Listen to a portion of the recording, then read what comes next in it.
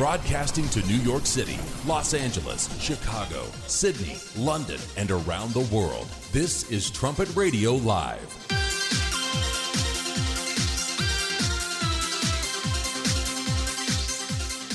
Thanks for joining us here on Trumpet Radio Live, 101.3 KPCG, online at kpcg.fm and thetrumpet.com as well. Coming up on today's program, look at some headlines, including the bitter cold, the deadly cold here in parts of the U.S. Also, some interesting findings from 2017.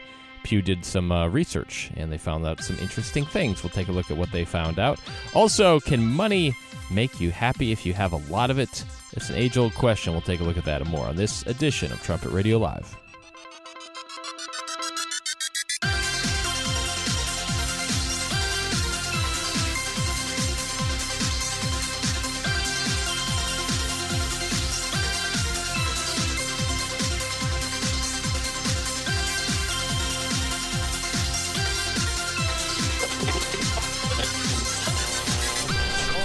This is Trumpet Radio Live. Thanks for joining us here on Trumpet Radio. We're at 101.3 KPCG, and we're online at kpcg.fm. Live link at thetrumpet.com as well. This is Trumpet Radio Live. If you'd like to follow us on Twitter, you can do that at KPCGFM. And if you'd like to email us, send comments to comments@kpcg.fm. Happy to look at those for you. Dwight Falk, Grant Turgeon here today. A little bit of snow out there, and I mean very little. It was like 3 flakes. You said one of them hit you when he came in the door. I just was thinking, what are the chances that the 1 out of 3 could actually plunge into my shoulder like that? Somebody mentioned to me just a few minutes ago that it was snowing outside. I went and looked, and I really had to squint. I'm like, where? And then when you look against the trees, you can kind of see 1 or 2 little flakes coming down. So technically, yes, snowing. Not like in Erie, Pennsylvania, where they have like 50 some odd inches of snow. We have about 50 flakes. I'll take that. I'll take what we have right now over what they're going through in Erie, where they just basically had an entire clouds worth of snow, like an entire sky's worth of snow just dumped right on top of them. Yeah, it's amazing. I think they had to get the National Guard out to try to help the people, and it gets to be an emergency after a while. You know, for a while it's fun. You're like, hey, we got a pretty good snowstorm, but then eventually you start thinking, like, it's going to stop, right? And so hopefully it kind of slows down there. It's cold, though. Bitter cold across much of the northern U.S. turns deadly. Bitter cold has taken hold of much of the northern United States. Even here in Oklahoma, it's colder. And it's expected to stay put for days to come. This, as 2 Minnesota cities have already set records for low temperatures. And the city, of course, Erie there in Pennsylvania, continues to dig out from the record snowfall. Forecasters warned of hypothermia and frostbite from Arctic air settling in over the central U.S. and spreading east. CBS Chicago reports that authorities are blaming the death of a 62-year-old man found unresponsive in his vehicle Tuesday on accidental hypothermia from exposure to the cold. And CBS Louisville, Kentucky, reports that homeless advocates in nearby Cincinnati say a homeless man whose body was found Tuesday probably succumbed to the cold as well. They're calling for more shelters. That's what happens. A lot of homeless people, when it gets really cold, they have to get into those shelters. That's why you see more homeless out on the coasts, where it's nicer, I think. The National Weather Service reported International Falls, Minnesota, which is the self-proclaimed ice box of the nation. I don't know if you want to live in the ice box, but some people do. Plunged to 37 degrees below zero, breaking the old record of 32 below set in 1924. Hibbing, Minnesota, bottomed out at 28 below, breaking the old record of 27 below set in 1964. So they're in the ice box. It is 32 below. I think that's colder than my actual ice box in my house. Have you ever experienced temperatures that low in the negatives before? I don't know if I got that. I've ever been in that. I think probably close to 20 below air temperature. And I'm not talking about wind chill. I'm talking actual air temperature. Yeah, a couple of times. One time and I grew up in Wisconsin, of course. One time they canceled school, I think for almost a week because of the cold, which is pretty unusual. And it was close to that with really severe wind chills. You start getting wind chills, 60 below zero, things like that. And then one time also in Minnesota, I was there for a weekend, and it was extremely cold. And I remember driving, and the window ice is up. You have your defrost on, And it was so cold that with the defrost going full blast, it only kept a little area open. Everything else was still frozen. That's how cold it was. So, and I happened to have a guitar in my car, and it cracked the wood. The cold did. So that was an unfortunate time for me. So what does that actually feel like on your skin, on your face? Painful. Yeah? Yeah. I remember one time we went out to, I went to get the mail when I was living back in Wisconsin, just at the top of the driveway, mailbox. I don't know, 50 feet maybe. And I thought, and it was cold. It was a day that we were home from school because of how cold it was. So it was probably 15 below or something. And I thought, well, I'll just run up there quick. T-shirt, I'll just run up there, no problem. And I made it, but by the time I got back, it was pretty painful. My face was all, the eyes start running immediately with like water. And then when it's that cold, as soon as you breathe through your nostrils, they stick together. Ooh. You instantly feel that. So it wasn't a good idea on my part. It's severe, yeah. Yeah, it seems like that could easily get pretty deep into your lungs as well. If you're out there, maybe not warm enough, but even if you're just out there and you're dressed up, just breathing in air that's that cold could get to you too. Yeah, you have to be careful. What's the coldest you've ever been in? I don't know, maybe a little bit below zero, like -1 or -2, or maybe around 2 degrees above. So it hasn't been nearly as bad as -30 below. Yeah, it's a strange feeling because it's kind of like with extreme heat too, where when you go outside, you don't instantly feel it. You're kind of like, oh, this is okay. And then, a few moments later, then it begins to set in. I remember probably the hottest I have felt would be maybe out near Palm Springs, California, where the sun you just feel like it's going to melt you into the pavement. And then there are the other extremes too. So the U.S. is a fascinating place. You can have all kinds of extremes. Yeah, you really can. And it's I think it's just kind of interesting to experience all of those things at least one time, as long as you don't get badly hurt by it. But it is interesting just to see the extremes everywhere and then to get an idea of what that actually feels like when you're in it. Yeah, it's not pleasant. So, but people are used to it up in those regions. I say used to it in terms of they know how to prepare for it. You never get used to it. You never, when you see, like you said the other day, stadiums where it's cold and you have guys there with no shirts on, it's still cold. But they're trying to act like it doesn't bother them. It still bothers you. It's just that I don't know. Maybe you expect it a little more or something. But there's no way you ever get used to that type of cold. It would kill you. You just can't get used to it like it's no big deal. Yeah, it's probably just a matter of people in really cold temperatures. It has to get quite a bit colder before they notice it, like down in the 30s. Whereas people who are from California, as soon as it hits the 60s, they're probably putting on an extra jacket or two, and that's not something that someone in Minnesota or Wisconsin would even think about putting a jacket on for. And then it's probably the other way, where if it gets up like close to 80 for people in the north, they're starting to be like, wow, it's really hot out here, when other people have 120 that they deal with every single day. Yeah, I think people want to kind of go the opposite of what is normal for their area. For example, I know in Wisconsin, when it started to warm up a little bit in the spring, maybe get up to 50 or 60 degrees. People are in shorts. They're talking about swimming. Ridiculous. But then I've seen it down here where you have a hot summer, where it's in the hundreds, and then you have a day where it dips down to about 80. Maybe it's raining, and you see like women wearing winter boots and things. You're like, no. But the stuff was in the closet, and they just can't wear it too often, so they really went for it. Exactly. But it's kind of ridiculous when you look at the temperatures and what people are wearing or doing. Yeah, that has to be a lot of what it is. We get tired of having the same high level or low level all the time. So if it gets anywhere close to the opposite, that's finally when you can whip out those clothes that have been gathering dust. Some people have that. I don't know if it would be called like I don't know what it would be called, but where they want to wear the opposite for whatever the weather is. My daughter has that. If it's hot, she wants to wear jeans and boots, and if it's cold, she wants to wear shorts and a T-shirt. Is that a condition or a talent? I don't know what it is. It's something, but I was like, why are you wearing this? This doesn't make sense for what's happening. They have the approval ratings out. President Trump, he matches President Obama's end of the first year, 46 approve, 53 disapprove. All of that, even in the onslaught of the media being against him, they found that the media is 3 times more negative against President Trump than it was against President Obama. and still he comes out with the same approval rating. So I think you could chalk that up as another win for the president. And probably that approval rating is only going up because for a while I was hearing from a variety of different polls that it was like really low 30s, if that, for his approval rating. It has been going up because after a while it gets undeniable that he is winning a lot of quite substantial victories, and the media does continue to expose its bias more and more. It's actually unbelievable sometimes listening to the media. They'll just present it like, well, this president is doing bad things and that's why we're 3 times more negative. They still try to have this veneer of objectivity when clearly they have an agenda at play there too.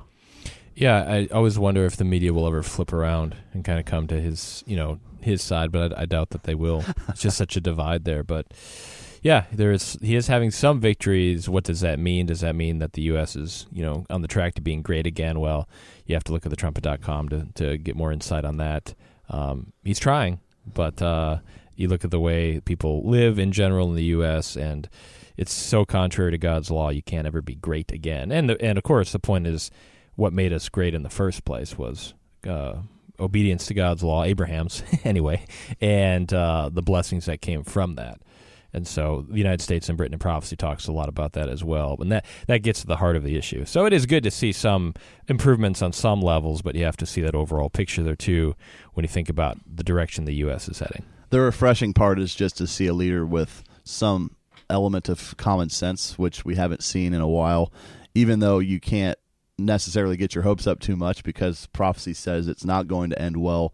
And like you said, it is because of people who in this country have become so lawless. We've all become so lawless that God just can't bless that. No matter what kind of policies you put in place, no matter how much sense different ideas might have, it still doesn't really make a dent in the fact that we are breaking God's law, and there has to be a penalty for that. Speaking of the negative media stories, I saw a headline today where it said because of supposedly these new immigration policies, or maybe just enforcing what's on the books, that because of that, President Trump is endangering the lives of some people that would get into the country, I guess illegally, like they're at risk for death now, according to some doctor or something. And I thought, well, if you're alive right now, you're at risk of death. That's the human condition. It's an outrageous headline. You could say that about any person anywhere ever. But again, it's just trying to make it out like his policies are going to kill people. And that's inflammatory to say the least, and completely biased reporting. And they've tried to make that point about every single policy he's put into place. Like, millions of people are going to die because President Trump wants this to be enacted in the country. And, I think if you are trying to rob somebody, there's a risk of death. If you're trying to shoot a police officer, there's probably a risk of death. If you break any sort of law, sometimes what comes with that is a risk of death too. Even more so than just your average law-abiding citizen who's going about life and then is hit by some sort of tragic accident. If you're breaking laws, you should have some fear of consequences. There probably is a risk that they're taking there, and hopefully that will deter more people from trying to enter the country illegally if there is a legitimate risk of death. That's a good point. Yeah, if you live recklessly or against laws, then your risk increases. Baltimore's had a bad year. Baltimore has now had 343 homicides in 2017. It set the record for killings per capita. The homicide rate for 2017 is now 55.8 killings per 100,000 people. The previous record was 55.35 per 100,000 in 2015. The city suffered 344 homicides that year, but had thousands more residents, and so the per capita number is higher, even though it's a few less deaths because there's less people living there. So hopefully that makes sense, but 55.8 killings per 100,000 people. So those are pretty remarkable statistics if you think about it. We're not talking about like a war zone, even though I guess we are, but it shouldn't be. And yet, if you're in that city, you run a pretty high risk of having problems.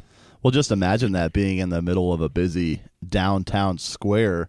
There's going to be close to that many people in the area, and to think that out of that big crowd of people in a big downtown square, that 55 of them could be killed at any time just because of, I guess, the lawlessness of the criminals in the city. It's pretty shocking to even think of a number that high, because we're consistently in big cities around groups that are that big, and of course, I guess that's probably what comes with it sometimes, especially if you have leaders who tacitly encourage a lot of this violence. Yeah, so those numbers are pretty shocking. I guess you could say on the positive side, New York and Chicago were down. They didn't have as many killings, so that's good. It's always good news, and it's not like we just want to highlight the bad, but at the same time, the numbers aren't great. I don't know if it's per capita in those other places as well, because a lot of people are getting out of Chicago, and I don't know about New York's population, but in any event, one homicide is too many, but some of these cities are getting more and more dangerous, and of course Baltimore, they're always sort of on the radar because they tried to give their people that were protesting supposed police brutality spaces to protest and to riot, and you can see the results down the road. They haven't been good. And this gets back again to just the idea that people's lives are at risk.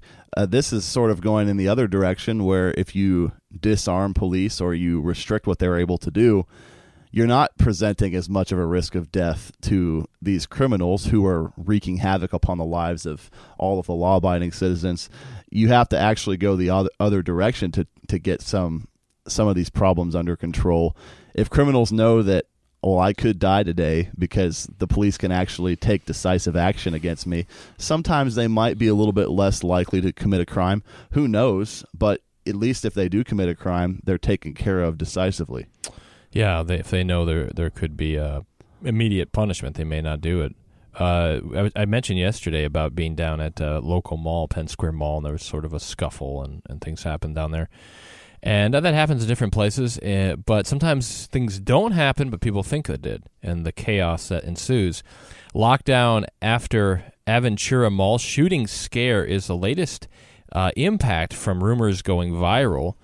And so there was this mall in, I think it was in Florida, and it was the day before Christmas, so a lot of people there, and somebody, I don't know, they thought there was a shooter, somebody thought there was a shooter, and people start tweeting that this is happening and putting all this up, and people are getting these messages. And so people are trying to escape from the shopping center in Florida. People are dropping their presents, items being knocked over. Some people trampled each other. Children were separated from their parents, that's terrifying. Once outside, shoppers spilled in a parking lot so jammed that there was little, if any, movement. Fueling the panic was something that has now become common, an explosion of voices on social media claiming to have heard gunfire that by all police accounts never happened. In one Twitter feed, a self-proclaimed investigative journalist posted a video of people running out of a mall toward a crosswalk as a man approached from the left. The tweet claimed that the man was holding a gun. That was not at all clear in the murky image, and it also wasn't even clear if the video was from that mall. But the voices are out there in the social media. People see it. And if you hear something like that, you're not going to wait to find out. You're going to get out of there, and then you have all these problems ensue. So social media can be handy in some ways to spread information, but it also spreads disinformation. And this is another case where the risk of death would be really high because they're coming out into a parking lot and they're all in such a rush to leave that they actually can't get away. Imagine the destruction that could be carried out by a terrorist in a situation like that, or even if there really is a gunman there and he follows people out into the parking lot and they're all stuck and they can't leave. I mean, it's a pretty terrifying scenario to even think about, but to go through all that and not to even have a shooter there, that's pretty disappointing. I mean, to have people just spreading lies online, and then I think this is just another good example that just because you read it on social media doesn't make it true. We see that with news reports all the time where they end up being fake because you have a Twitter account, you can post something like you're a legitimate news source. And that's the danger, I think, of just having everybody being able to get out there and give information. Again, sometimes it could be handy, but there's no repercussions, really, if you were wrong. Not that I know of. I mean, maybe at some point there would be, but you just say, I don't know, or I just retweeted what somebody else tweeted. and there's no repercussions there. Now, the media is pretty irresponsible today in general, but typically if somebody came up with this big false report about something like that, you'd be reprimanded, maybe lose your job, your credibility would be shot, because your job is, as a reporter, to give factual information, or at least it's supposed to be. But here, this information spreads, and there's no penalty for it, for the misinformation. So everybody being an investigative reporter, quote unquote, with their cell phone, they're not held to any sort of standard. And so it's just a really interesting time, because a lot of people don't believe the mainstream media for good reason. But then who do you believe? The guy down the street that said he saw something? It gets to be a time when the information stream is endless, but it's hard to know what to believe and what not to believe. Yeah, and this is something that's actually painted as a good thing, just the rise of people with cell phones who can put a video online in mere seconds. We've even noticed that with different news reports that stem from a very short video clip of a policeman's interaction with a civilian, and that is presented as the entire situation, even though the video could have been edited, even though maybe they didn't catch the beginning of what took place in that interaction, and then all of a sudden this video by some random person on the street is taken as the absolute truth. You don't need to look into the background of anybody or understand the context of the situation. It's just a matter of someone posted a video, look at it, and judge for yourself. Yeah, interesting times there. You have to be careful with what you believe, I guess, as far as media goes. When you come to the end of the calendar year, there's always lots of things people look back on. Pew Research, their job is to research. And they did, and they found out 17 striking findings from 2017. I'm glad it wasn't 2099. It'd be quite a list. 99 things from the last year. And here's a few of the things we'll look at that they have found out. The partisan divides dwarf demographic differences on key political values. That's one of the things that they found out. Let's see. Let me find the interesting part here. There's a lot of information. It says the average gap between the views of Republicans and those that lean that way, and Democrats and those that lean that way, across 10 political values has increased from 15 percentage points in 1994 to 36 points today. We're more divided. 2 decades ago, the average partisan differences on these items were only slightly wider than differences by religious attendance or educational attainment, and about as wide as differences across racial lines. Today, the partisan gaps far exceed differences across other key demographics. So if you have something in your life that's different than the person next to you, religious difference, racial difference, whatever, the divide on how you feel about politics and issues is much wider than it used to be. I have noticed that a lot, even just listening to the language of different people. Like if a public figure comes out and makes a statement about diversity and inclusion, for example, that's a liberal. Like, you already know. If someone says something about how they can't stand political correctness, in almost every case that's going to be a conservative. It's pretty obvious just in the way that people talk now, what their ideas are on every issue. So it is pretty clear that there are two opposed camps, and that's not usually a good thing, because overall, trumping everything that we might disagree on, we should be Americans first. But even with that, there are people protesting the anthem and the flag, and they're ashamed of what the country even stands for. If we don't have those symbols to unite around anymore, we don't even have the common background of God helping us found this nation, then there's nothing to unite around, and that's what leads to civil war. Yeah, much bigger divides. And there was an author the other day that wrote about tribalism, the increase in tribalism, and it's true in a sense. People are kind of going into their tribes of ideologies. But again, the only reason that particular author brought it out was because his tribe was losing.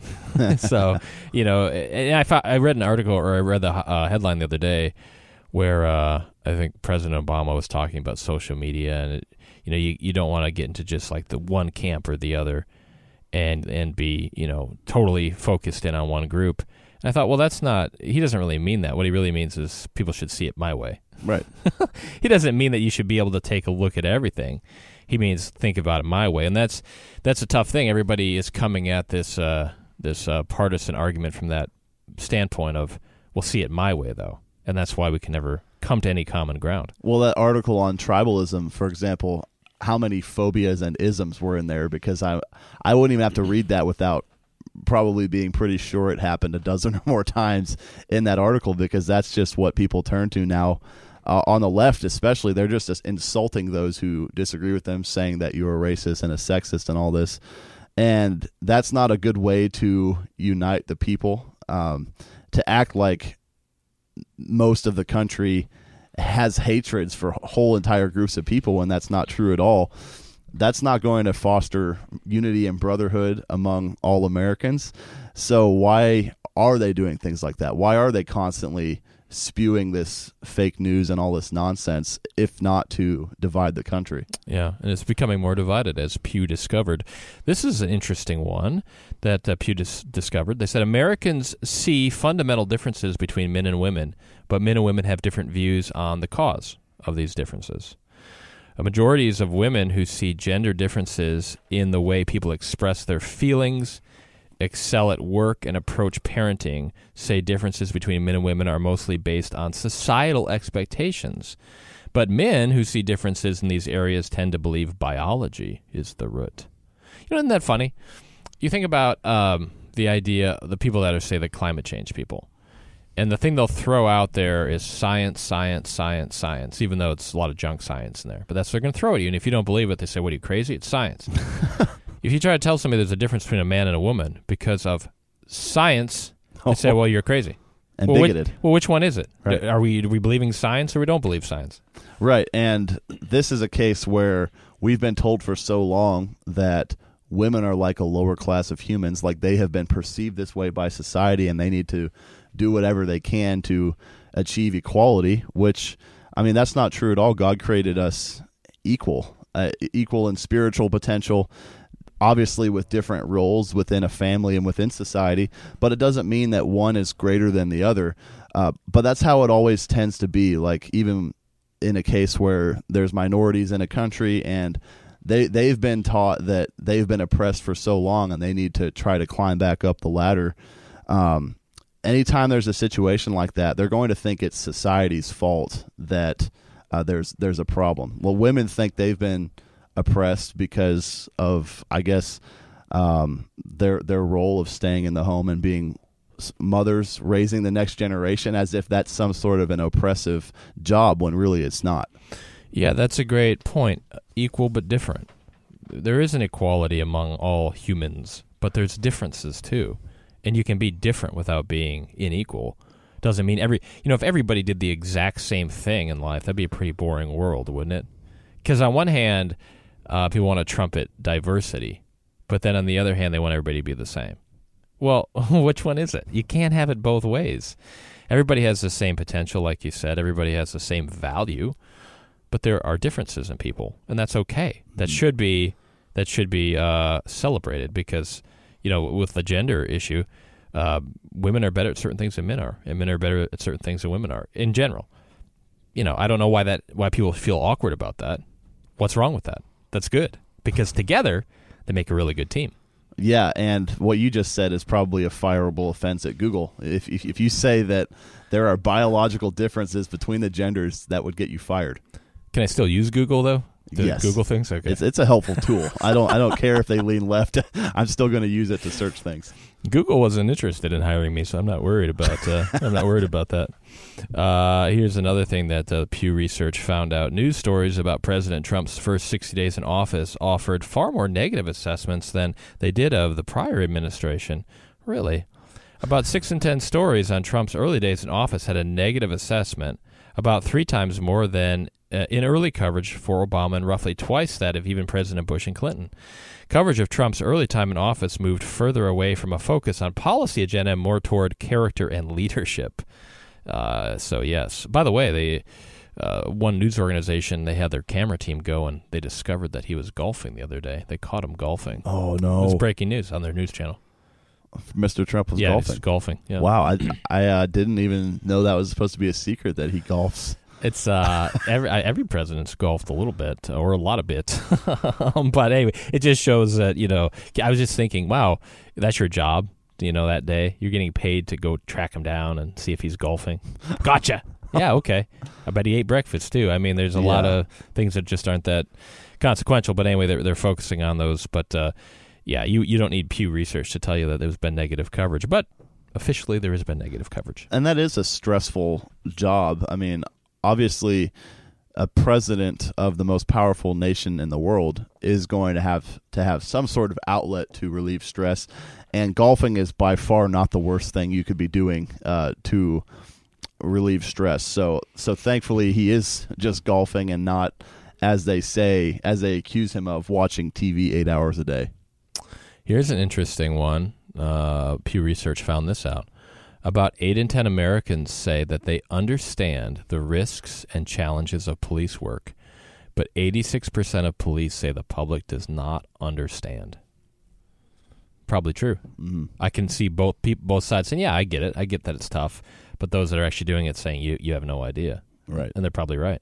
Oh, absolutely. I mean, I've heard of people saying, we understand that the police have a tough job, but there's just no excuse for why this person was shot. And yet, if you throw them through the simulator and they're in the exact same position, they probably 9 out of 10 times at least would have shot the same person in the same scenario, because your life is at stake. You can't just sit there on the couch as an outsider and say, well, I wasn't involved in this situation, but obviously he shouldn't have been shot. It's not that simple. Right. It never is. And obviously people make mistakes in whatever field, whatever job they have. Everyone makes mistakes. It just happens to be 1,000 times magnified if you're a police officer.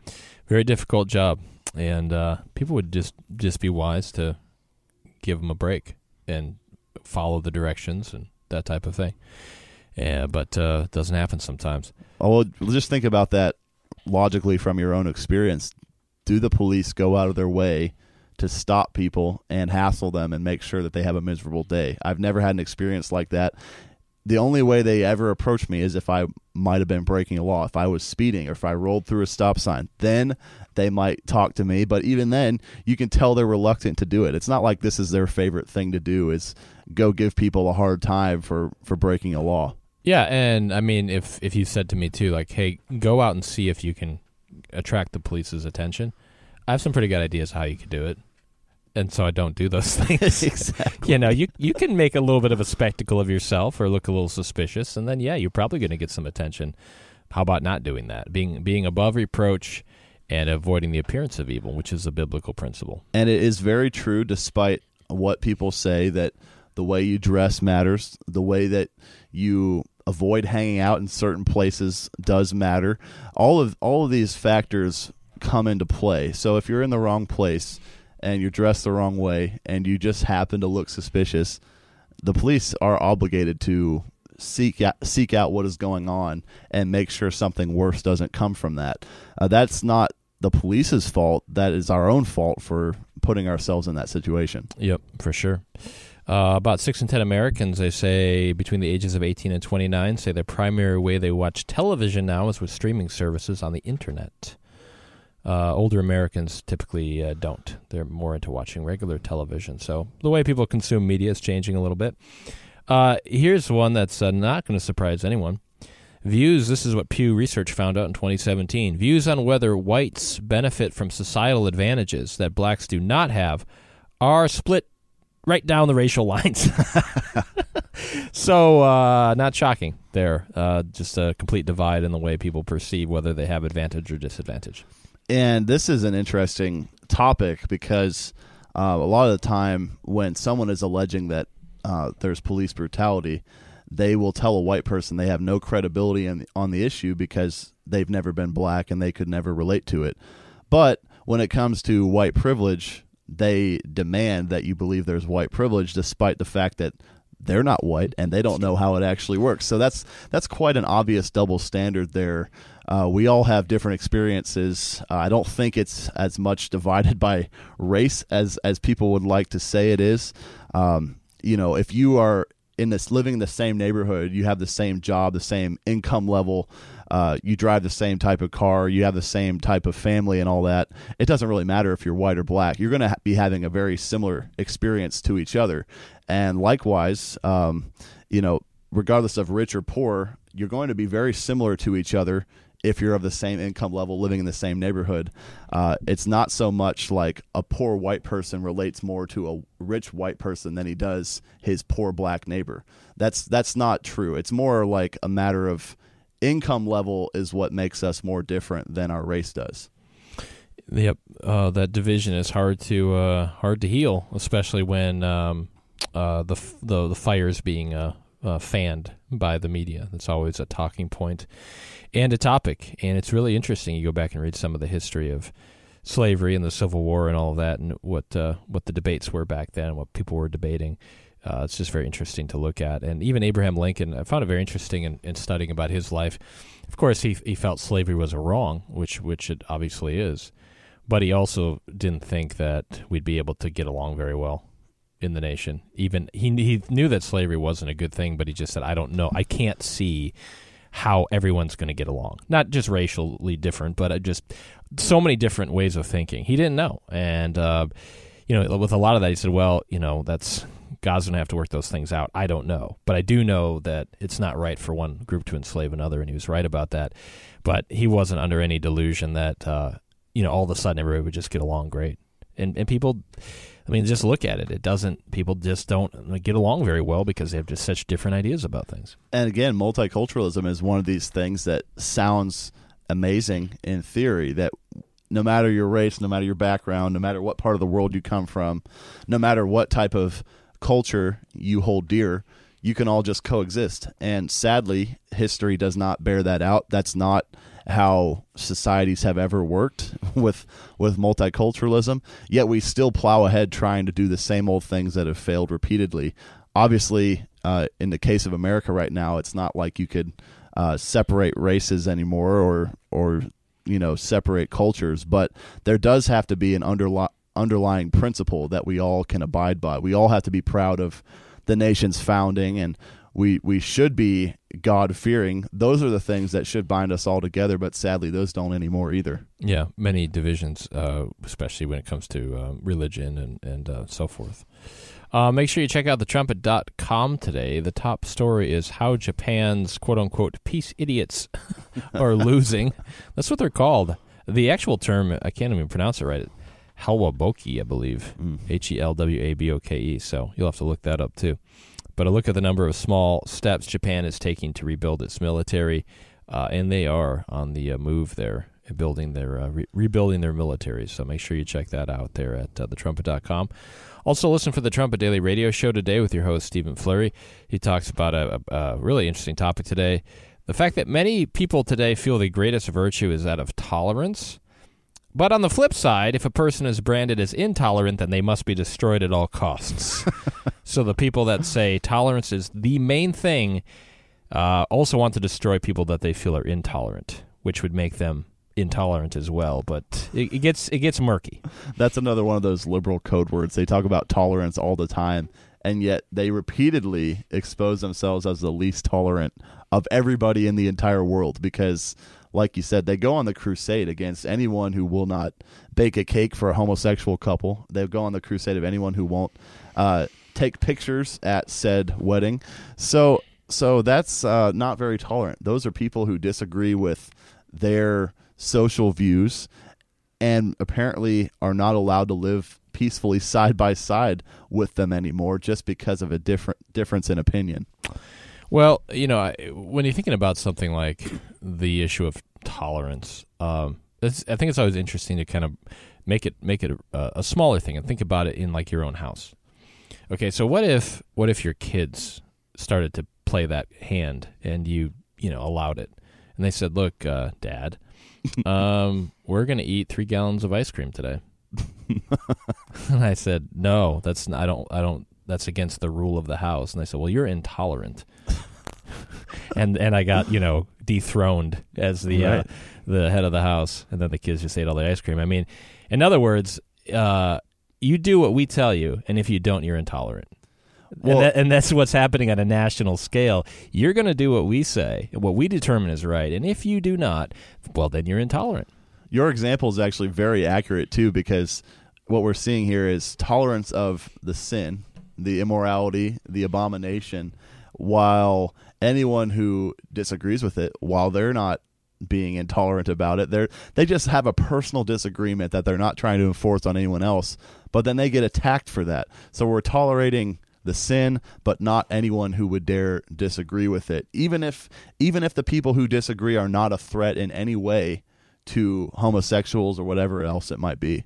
Yeah, there's some great stories that are covered there in the Trumpet Daily, in the sense that, I mean, they really highlight the issue he's talking about, and where somebody will come out and say they disagree with a particular lifestyle, and then they get run out of town basically, and they say you've done irreparable damage to our lifestyle. Well, how? At some point, there's some things you cannot tolerate, right? I mean, everyone's heard that before. Like, I'm not going to tolerate this anymore.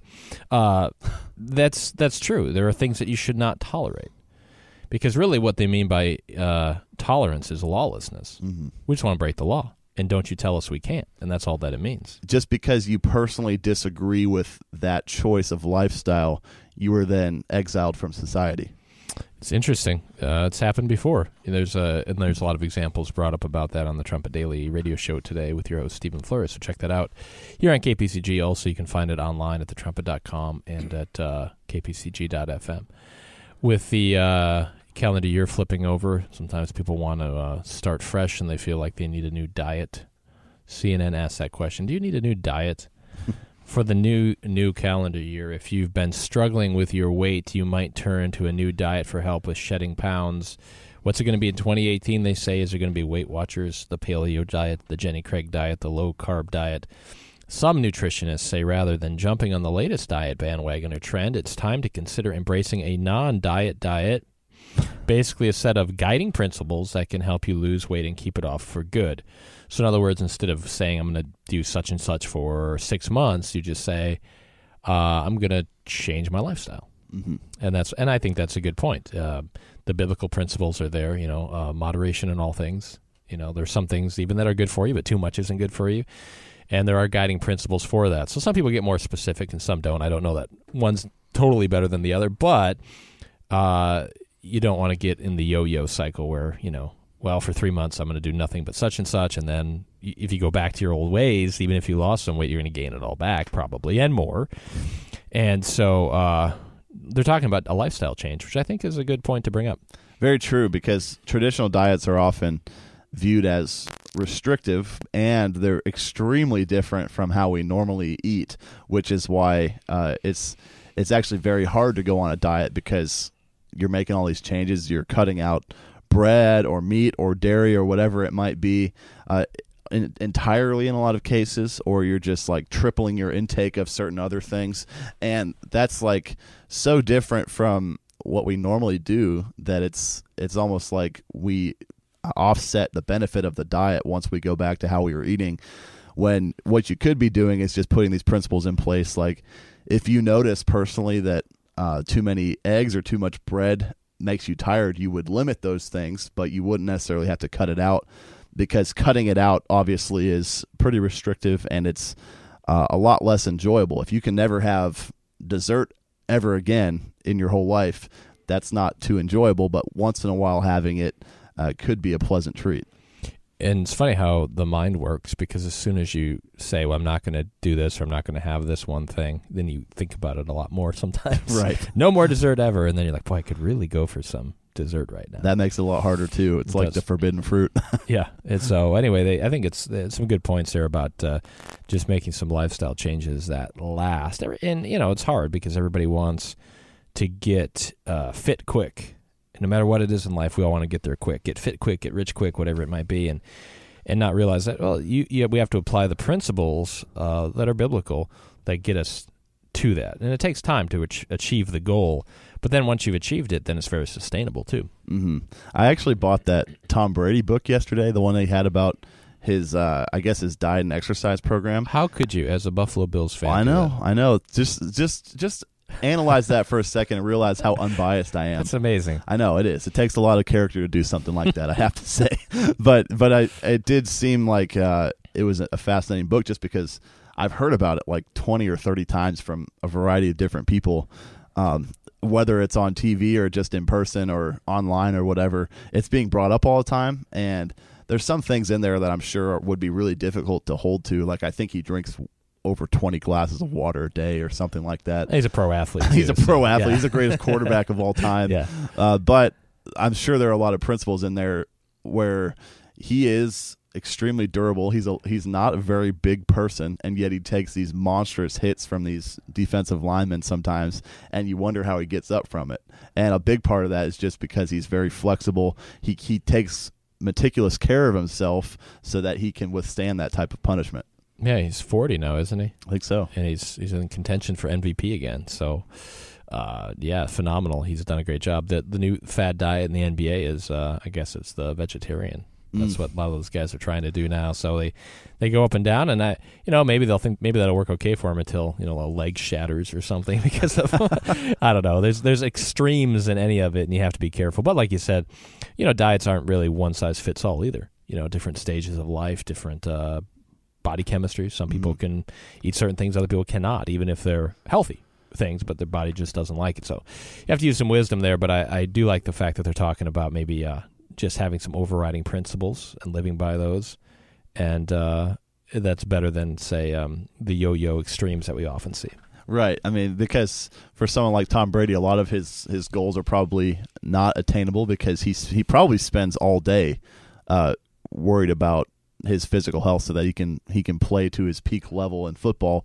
And a lot of us have office jobs and we're sitting down. We couldn't necessarily keep up with him.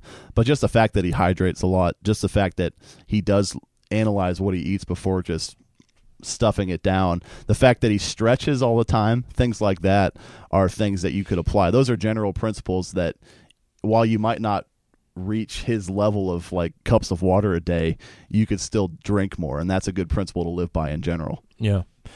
We've been looking this week at this great booklet at thetrumpet.com, Solve Your Money Troubles. That's always something people think about, oftentimes, maybe during tax time, I guess, and this time of the year. Solve Your Money Troubles. It gives a lot of good practical tips about how you can improve your financial situation, including getting out of debt and saving some. And then you have to ask yourself the question also, okay, because all those things are very good to do, but what's the point? Is that going to bring the ultimate happiness? Is that the goal? Is getting a lot of money? Well, it's not, but we should be following financial principles. Jesus Christ, in some of his last instructions to his followers before his death, revealed how we can be happy in John 15:10 and 11, and he said that if you keep my commandments, you shall abide in my love, even as I have kept my Father's commandments and abide in his love. These things have I spoken unto you, that my joy might remain in you, and that your joy might be full. And so the only way to experience true happiness is to keep God's commandments. And those include financial laws as well. Are you happier when you have some money in the bank, or are you more happy when you don't? Most cases, you're a little happier when you do, a little more comfortable. But it comes from following God's laws. God's laws are more than just, say, some sort of spiritual law. There's that component as well. But then there are very, very specific physical principles for health, for finance, for all those things. Great guiding principles for life. And so the attaining happiness comes from following those laws, all of them, not just going after money or wealth or fitness or fame or whatever people might go after. It's following those laws of God. Right, and that's probably something that a lot of people might overlook, is that the spiritual law, the Ten Commandments, are not the only laws that God expects us to keep, because those actually apply to every aspect of life. Like, this whole booklet is about finances. These are laws that fall right in line with what God tells us in the Bible. So if we do follow those financial principles, we're happier. When we have a little bit of pocket money, for example, you don't feel like you're scratching and clawing to get to your next paycheck. That is a way to feel a little bit more peace of mind. And also just having the right focus and not trying to blow all our money on cars or whatever other indulgences are out there. Mr. Herbert W. Armstrong wrote really well about that, just how every human being has a void in their lives, and many people try to fill that in a variety of different ways. Some ways are really destructive, other ways are pretty uplifting, but the ultimate way is just by letting God fill that void. And if he's first, then he provides the money, he provides all these other benefits as well. Yeah, one of the important just attitudes to have when you're going through life and trying to have your finances in order and other things is to be content. Being content with what we have also makes us happy, according to a lot of researchers. That doesn't mean that you should break the law and then be content with the result. that wouldn't be the right way to look at it. But do what you can and then be content. Not everybody's going to have the same exact wealth or the same exact, opportunities in that way. But being content with what we have does make us happy. It can be hard for people in prosperous nations to realize it, but money just can't buy happiness. High income does not equal high fulfillment. And even if we say we know that, which everyone would say, I know that, in most cases, people just don't really believe it. Probably because most people haven't been on that side of it to have all that kind of money. And so if you haven't been there, it's hard. You think, well, but if I was there, I'd be different, right? You always hear that. Somebody says, well, if I won the lottery, I wouldn't blow it.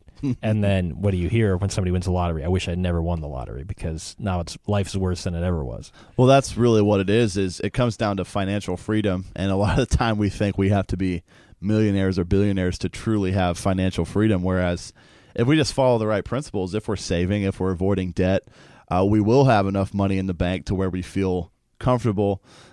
It does happen that all these millionaires as well think that they need a lot more, and therefore they are blowing a lot more of that money and probably end up having as much left over as the rest of us do. So we could actually be better off with more peace of mind, with more happiness and fulfillment, just by applying the right financial principles that someone who is rich and irresponsible with that money might not be as happy because they haven't applied the same principles. Yeah, and if they're looking to that wealth as the cause of the happiness, that never works.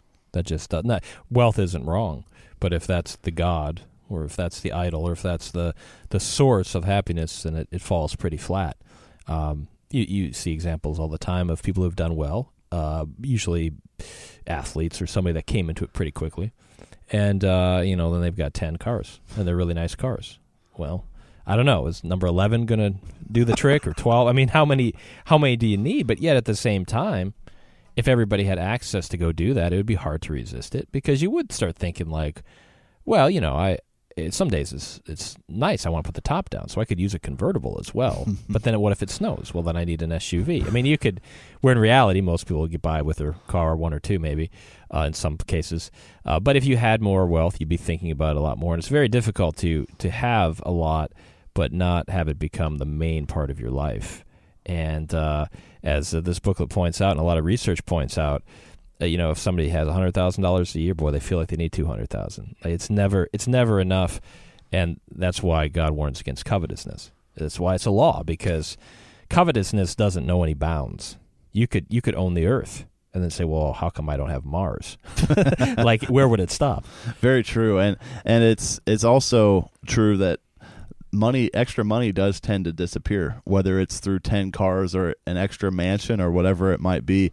These wealthy people end up with very little left over a lot of the time, just because of how tempting it is to spend all this money.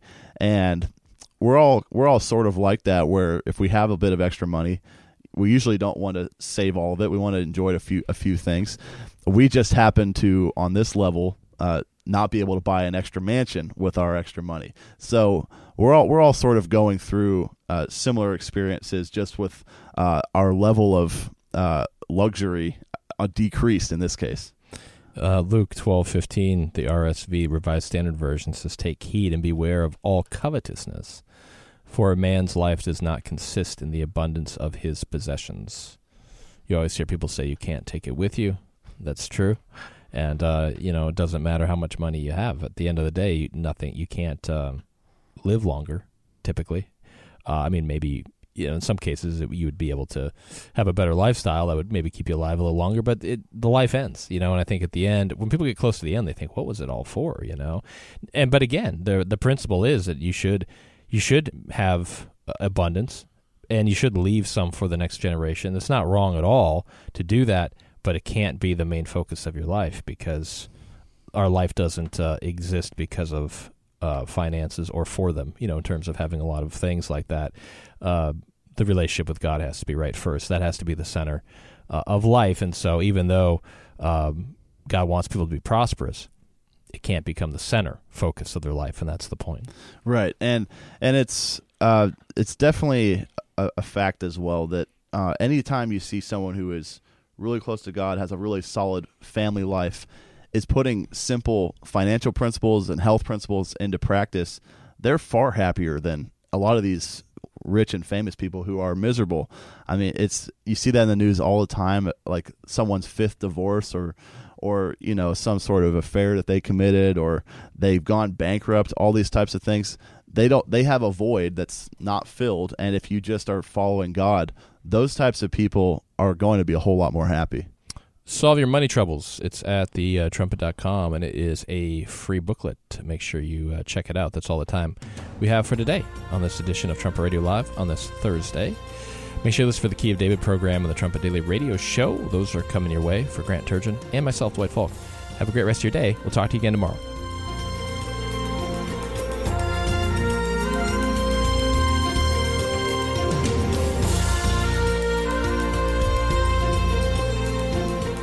You're listening to Trumpet Radio, 101.3 KPCG.